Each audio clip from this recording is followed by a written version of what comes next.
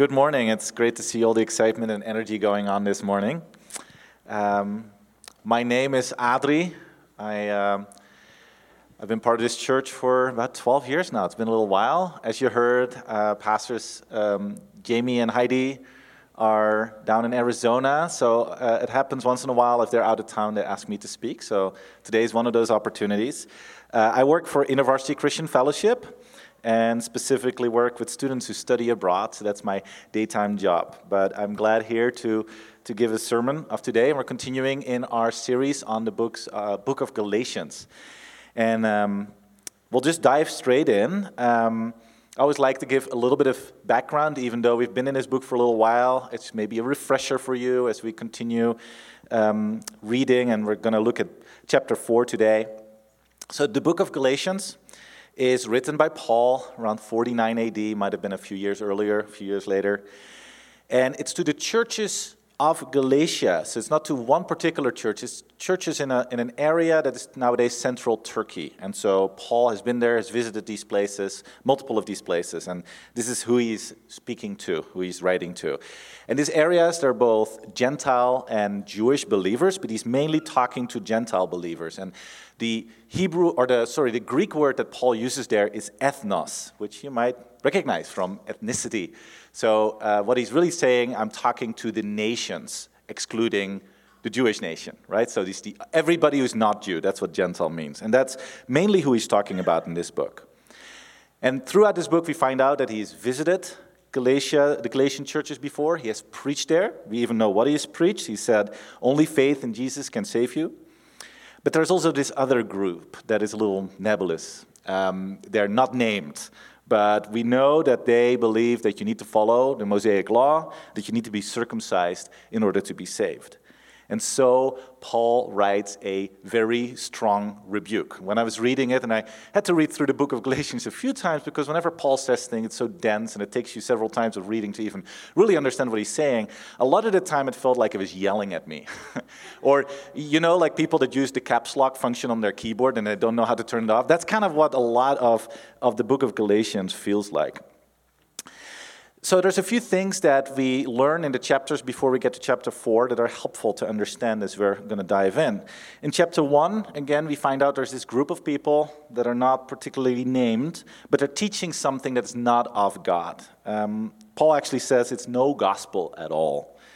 Then in chapter 2, we're introduced to the disciple Peter, and Paul pretty much calls him a flip-flop. He just changes his opinion. At one moment, he's hanging out with the Gentiles and having a good time. Then some other Jewish people show up, and he's like, ooh, now I'm hanging out with them, and it's kind of weird, and I really should be following the law. And so he kind of goes and not hang out with the Gentiles. And so Paul, he's rebuking everybody anyway. Why not rebuke Peter as well, right?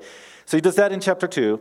And then we get in chapter 3, and there Paul more strongly says, like, following the law, following all these rules is not going to save you. Only faith in Jesus Christ will. And so then we get to chapter 4, and I would like to read chapter 4, 8 through 22. So you can open your Bibles to that, or it's going to be here in the back in a second as well. So Galatians chapter 4, verse 8 through 20. Formerly, when you did not know God, you were slaves to those who by nature are not gods. But now that you know God, or rather are known by God, how is it that you are turning back to those weak and miserable forces? Do you wish to be enslaved by them all over again? You are observing special days and months and seasons and years. I fear for you that somehow I have wasted my efforts on you. I plead with you, brothers and sisters, become like me, for I became like you. You did me no wrong. As you know, it was because of an illness that I first preached the gospel to you. And even though my illness was a trial to you, you did not treat me with contempt or scorn. Instead, you welcomed me as if I were an angel of God, as if I were Christ Jesus himself. Where then is your blessing of me now? I can testify that if you could have done so, you would have torn out your eyes and given them to me. Have I now become your enemy by telling you the truth? Those people are zealous to win you over, but for no good. What they want is to alienate you from us, so that you may have zeal for them. It is fine to be zealous, provided the purpose is good. and to be so always, not just when I'm with you. My dear children, for whom I am again in the pains of childbirth until Christ is formed in you, how I wish I could be with you now and change my tone, because I am perplexed about you. Lord God, Heavenly Father, we thank you for your word, even when your word is hard, even when it's a rebuke. Lord, we pray that whatever you have for us today will reach our heart. And even if those are different parts of this text, we invite your Holy Spirit and we open our hearts as we continue to dive into what you have to say to us today. Amen. So let me give you a little bit more context. Again, this is written to the churches of Galatia. So the people there would have had a mixture of religions. Part of them might have been Roman, some of them might have been Greek. They actually, their background, their ethnicity is Celtic, which is interesting. You might think of Celtic people in Ireland or Scotland, but at the time the Celts lived all through Europe, all the way even down into Turkey. And so these were these pagan gods that they were worshiping. And they would have to do rituals. They would have to do certain festivals in the names of their gods. They have to do certain sacrifices. And Paul says that they were slaves to these gods before they became Christians. And they were slaves to this particular religion. And then Paul, in chapter 4, starts talking about how he met them. And it's kind of remarkable. The way he met them is through his sickness.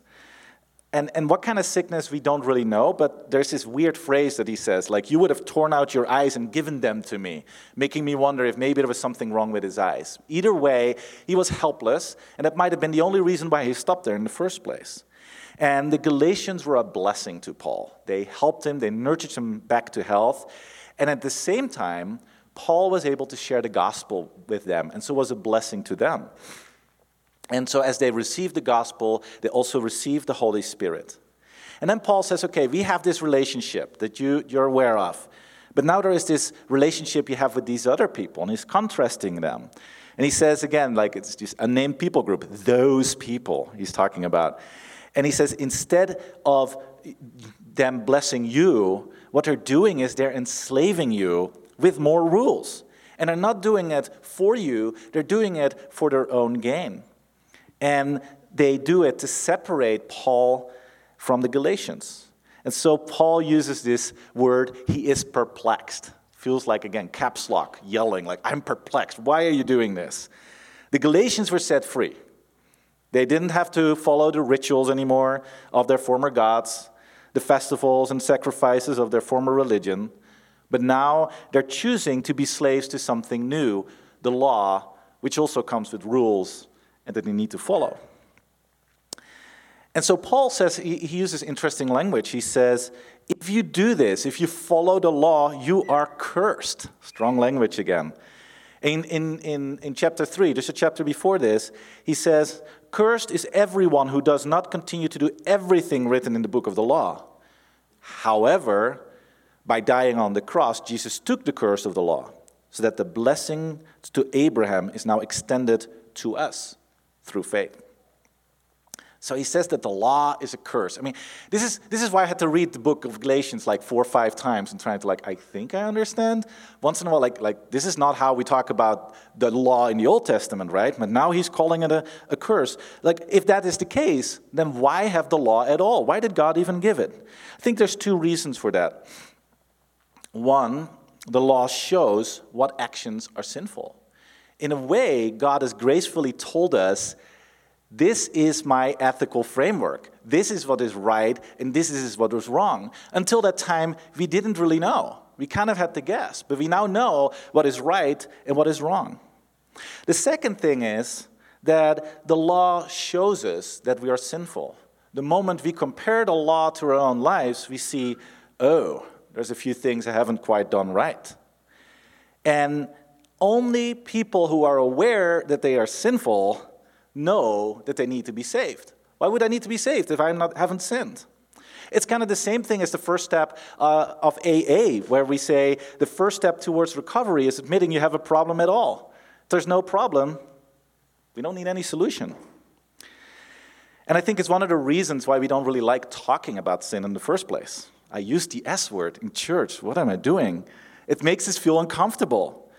And it's because we have to admit we have a problem. And when we admit we have that problem, then only can we receive the help that only Jesus can give us. Another point that Paul makes about the law is also interesting. He says it's only ever meant to have been temporary. It wasn't something that should have been there forever. Until now, we have kind of clumped the law and circumcision together. But circumcision came with the promise that God gave Abraham, that through Isaac, and then through the Jewish people, and eventually specifically through Jesus, as Paul says, God uses the word seed, singular, one person, all the nations will be blessed. So that was the covenant. Then Paul says it took 430 years before we even got the law. And then the law was only there until it was fulfilled by Jesus, through Jesus. And so the law was ever only meant to be temporary. So knowing all these things, you wonder, why would the Galatians choose the law? Why would they choose to live under it, even though there's so many things they need to do in order to follow it, and they believed to be saved by it? Why would you choose that instead of knowing that you simply have to accept Jesus and have faith in him? And I'm going to try to drink some water. The screw top was giving me some pain here. So I think this is where we kind of get to the center of the sermon today. It's called Free to Trust. I think this is all about control versus trust. Now, most of you probably know of the trust fall. If you might have been part of a team building exercise, or maybe you've just done it with friends, you stand there in the room and maybe you close your eyes, your friends are standing behind you and you slowly go backwards, right? And this is exactly what I would do. Do I trust those people behind me? Maybe not, right? So it takes some effort to actually come to a place where I'm willing to trust my friends. I might be much more willing to simply lie down myself. I know I can do a good job doing that, but are they gonna catch me? Am I willing to give up control and trust that my friends are gonna catch me? I think this is the human condition. We want control. Maybe I should just speak about myself, but I see it in most of us. We want control over our lives. We want to make plans about our lives. We want to make plans where we're going to go to college, what we're going to study, what career I'm going to have, what career path I'm going to take, what partner I'm going to marry, what my finances are going to look like, what I'm going to do with my finances, how's that going to impact me and the people around me. Even things that we really know we have only limited control over, like our health. We try to do the things to stay healthy. They're not bad to do, but we want control over them. And I think the worst is we even want control over our spirituality.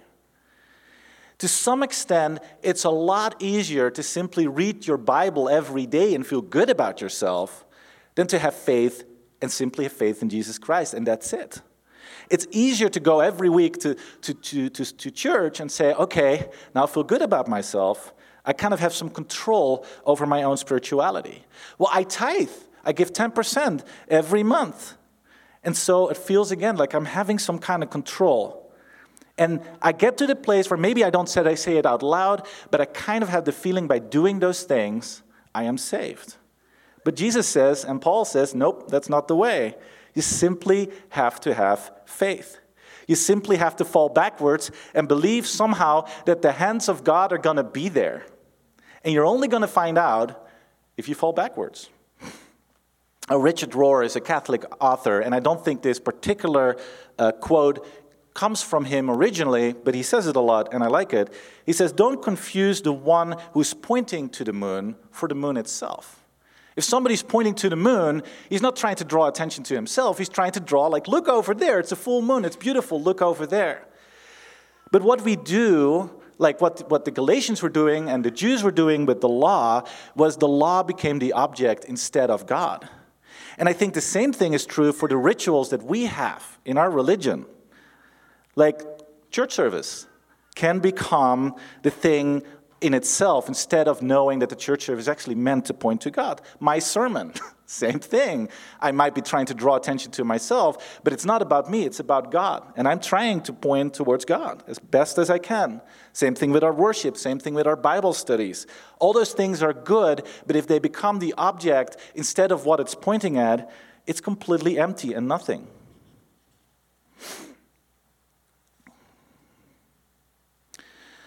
So then what does it look like to live by faith? In March, I went with InterVarsity staff to Ireland. One of the things, and I have to give you a little background on my job, so I work for Study Abroad with InterVarsity. That specifically meant that we help students to study abroad with God at the center wherever they go. And for about 50% of our students go to Europe.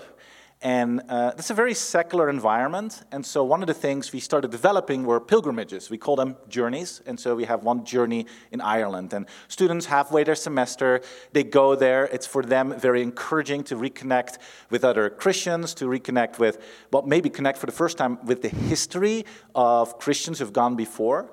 And they might invite a friend who is not a Christian and is kind of for the first time exploring this. And so one of the places we do this is Ireland, and we follow in the footsteps of some of the people that have gone before, like St. Patrick. Might have all heard of him, right? And St. Patrick is one of those people that initially he actually, well, I'll tell you a little bit of background of his story if you're not familiar with it. He lived in northern England, or really close to the border of Scotland, in still Romanized England at the time. And as a teenage boy, he got kidnapped and taken to Ireland, and he was enslaved there for multiple years as a shepherd until God spoke to him and he was able to flee. And you think, well, that's great, end of the story. No, he goes back to England and he gets another vision. And he gets a vision that God is calling him back to the people that enslaved him.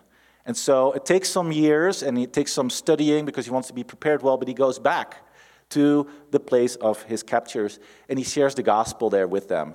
Amazing boldness, right? And so we take students to have this experience of kind of what it looks like to live out your faith in another place.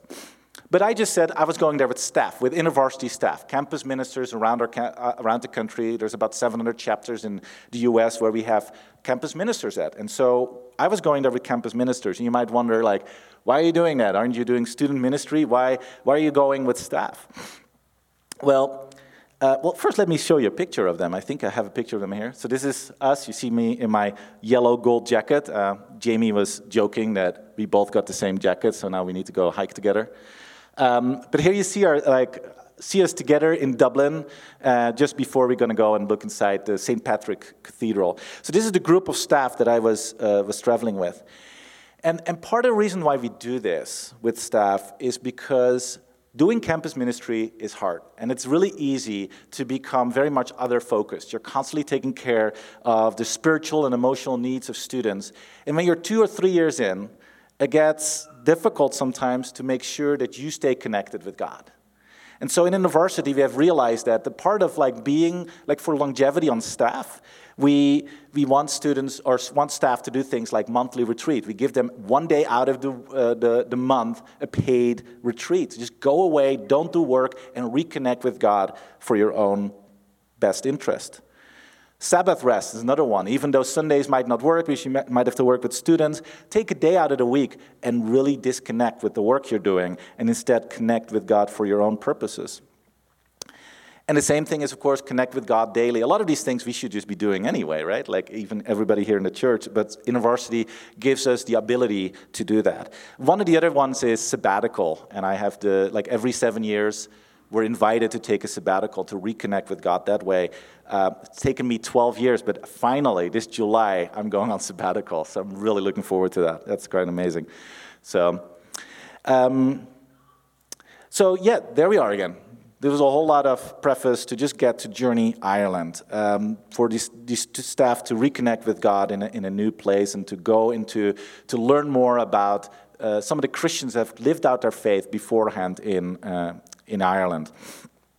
And the one I want to share with you, it's a really fun character. A lot of these characters of the saints are really interesting because we're not always sure. We know they existed, we know they did certain things, and there's a lot of folklore around it. So I enjoyed reading some of the folklore. You're like, it's probably not true, but it shows some kind of deeper thing that people really valued about them. So St. Brendan is one of these people. He lived in 484 AD. He was probably baptized by a by a former Druid who was converted by St. Patrick about 40 years before that. So it's all kind of in a fairly short time frame that this is happening. And St. Brendan loved to travel. He would just go and walk all across Ireland and share the gospel with people. And he would just go wherever God would take him. And at one time or a place, he started using a little boat named a coracle. And I want to show you a short video. This is a video from the 1930s. It's made in somewhere in England, I think. And it just shows how small a little coracle made out of wood and oxhide is. And so I just want to give you this little fun video. So hopefully we can show that. These coracles are a type of fishing boat used by the ancient Britons 2,000 years ago. Pitched cowhide over a wicker frame, they're easily portable and thoroughly watertight.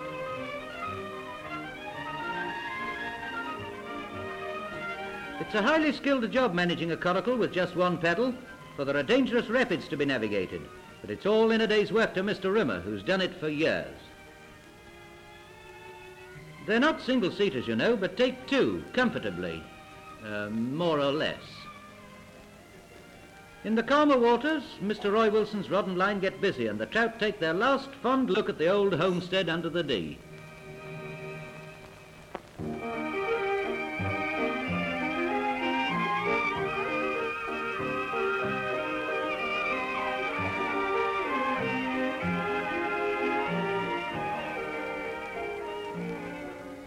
Fly fishing for trout may be exciting, but for a real thrill, the journey homeward down the dangerous rapids takes some beating.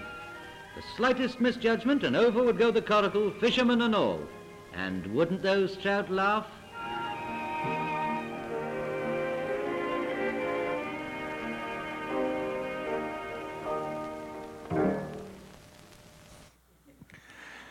Isn't that a fun little video? Specifically just realizing, like watching this in like 100+ old theater, like these kind of videos might have actually been shown here.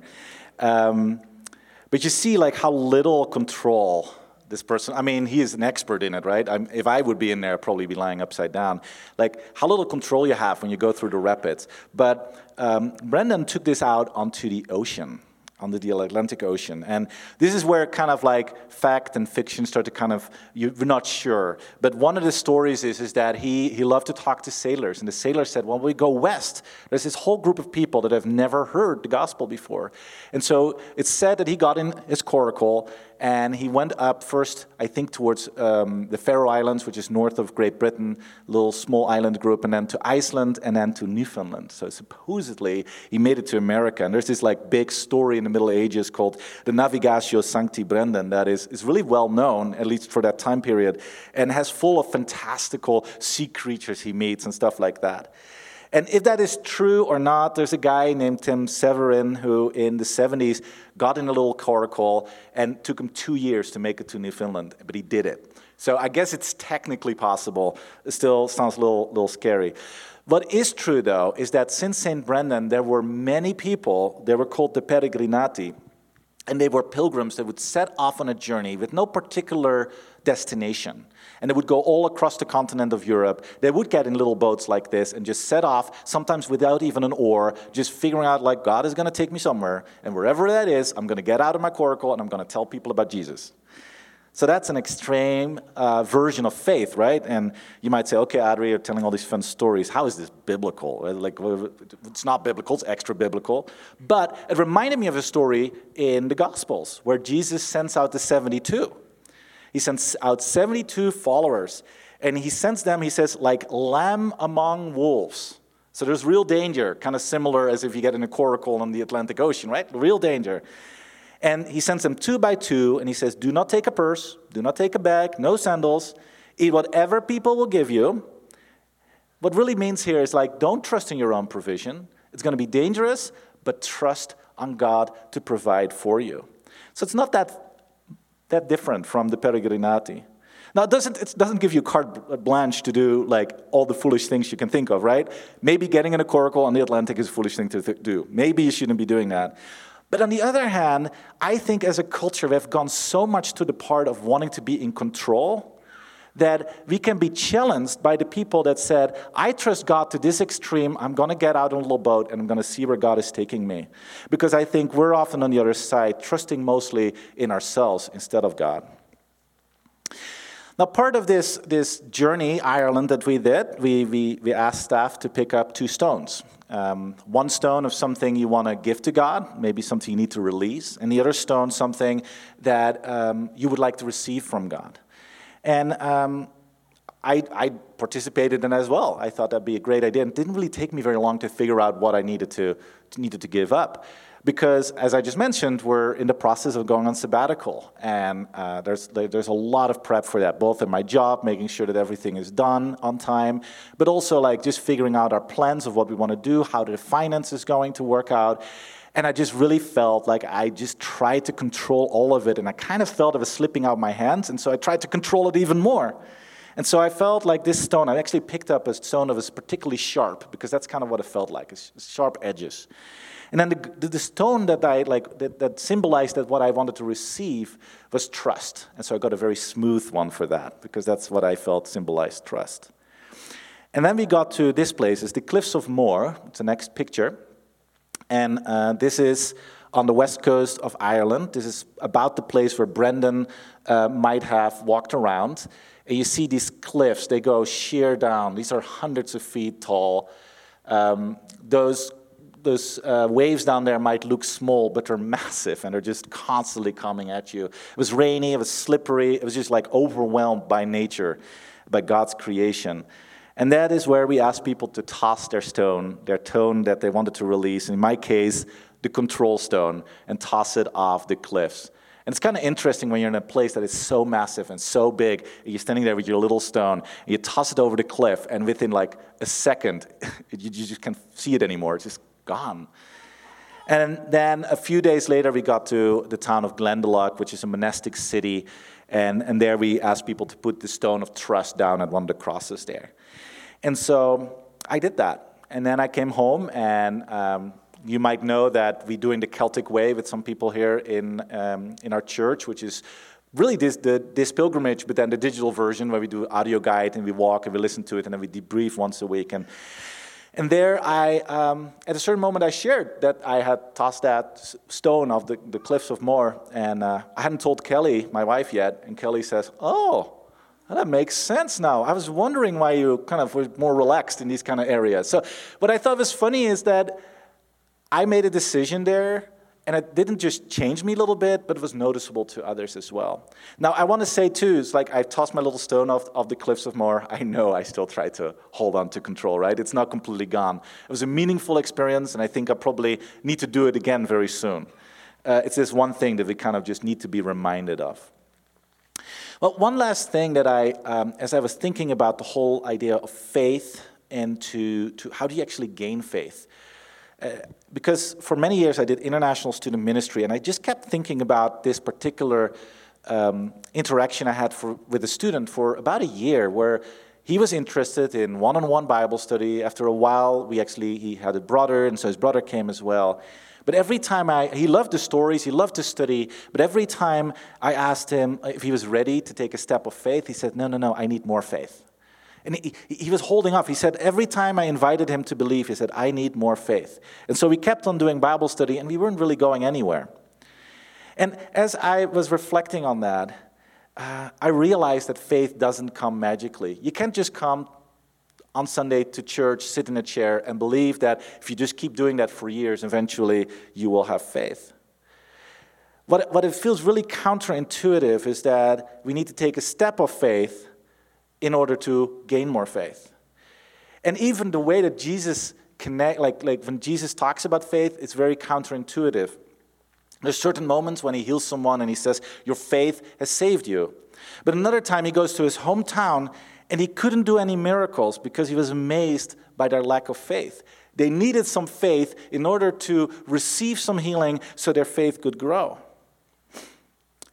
Faith, very similarly to the trust fall, comes from making a leap of faith.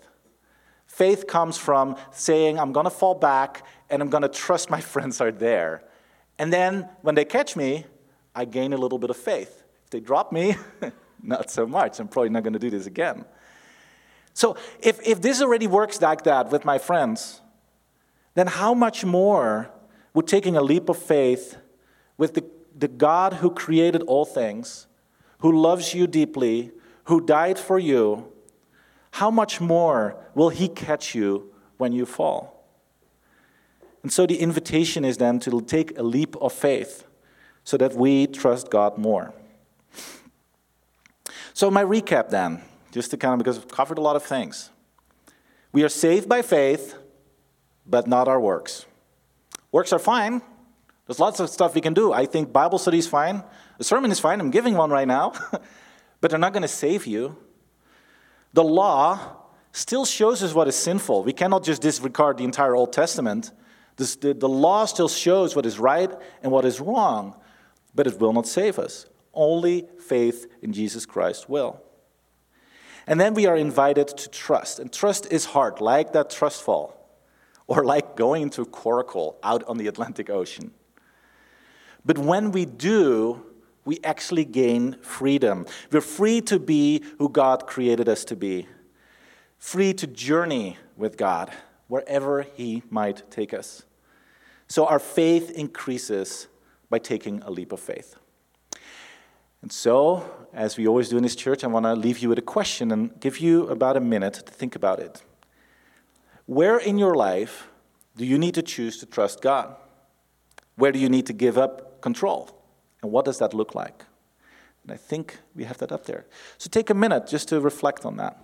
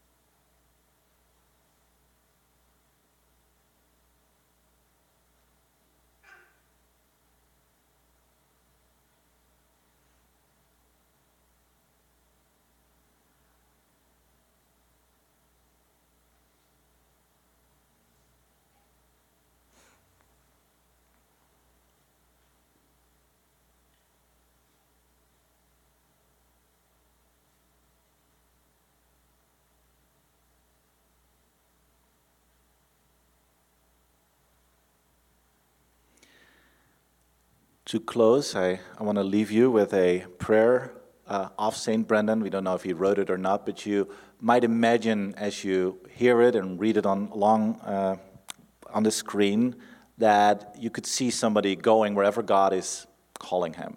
But similarly, as I'm reading it to you, you don't have to read out loud, imagine your own journey and see this as a blessing for you. Help me to journey beyond the familiar and into the unknown. Give me the faith to leave the old ways and break fresh ground with you. Christ of the mysteries, I trust you to be stronger than each storm within me. I will trust in the darkness and know that my times, even now, are in your hand. Tune my spirit to the music of heaven and somehow make my obedience count for you. Amen. We have no doxology because I'm not going to lead that, so you are dismissed.